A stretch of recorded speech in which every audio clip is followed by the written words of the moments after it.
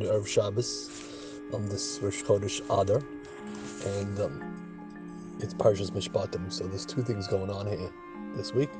One is Parshas Mishpatim. So the question is like this. I'm going to start with Parshas Mishpatim. One of the things that happens in Parshas Mishpatim is this man sells his daughter as a shifcha, as a eved, as a slave.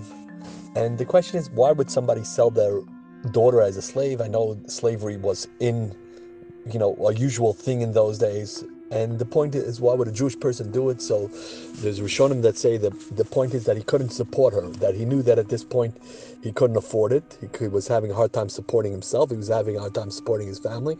So he sold his daughter.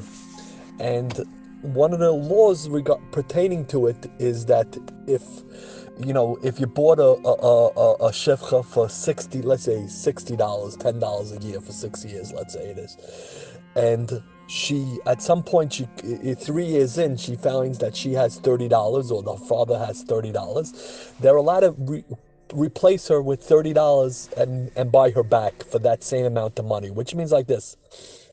When someone buys somebody as a slave, it's just like, I'm going to bring a bad analogy, but it's just like in sports. When someone hires a sports player, an all-star, a major all-star, and gives him a 10-year contract.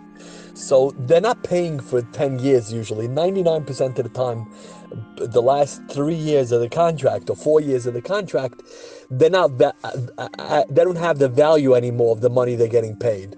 But the first 5 years of the contract, they're getting paid less than they're really valued. So between the thing that somebody's willing to pay for 10 years.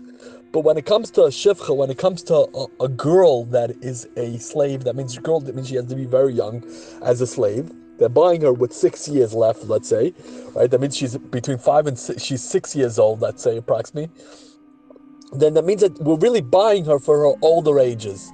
So when somebody has to buy her back, I would think maybe I should charge more because I paid $60 for her because her value wasn't in the first 3 years. The first 3 years only have a value of $20, but the last 3 years have a value of $40. But the Torah says I'm not allowed to because this is a Jewish girl and they were in a hard position. So I'm not allowed to make money on it. I'm not allowed to make a profit on it. So that's one of the rules that we have when it comes to a father who sells his daughter as a slave.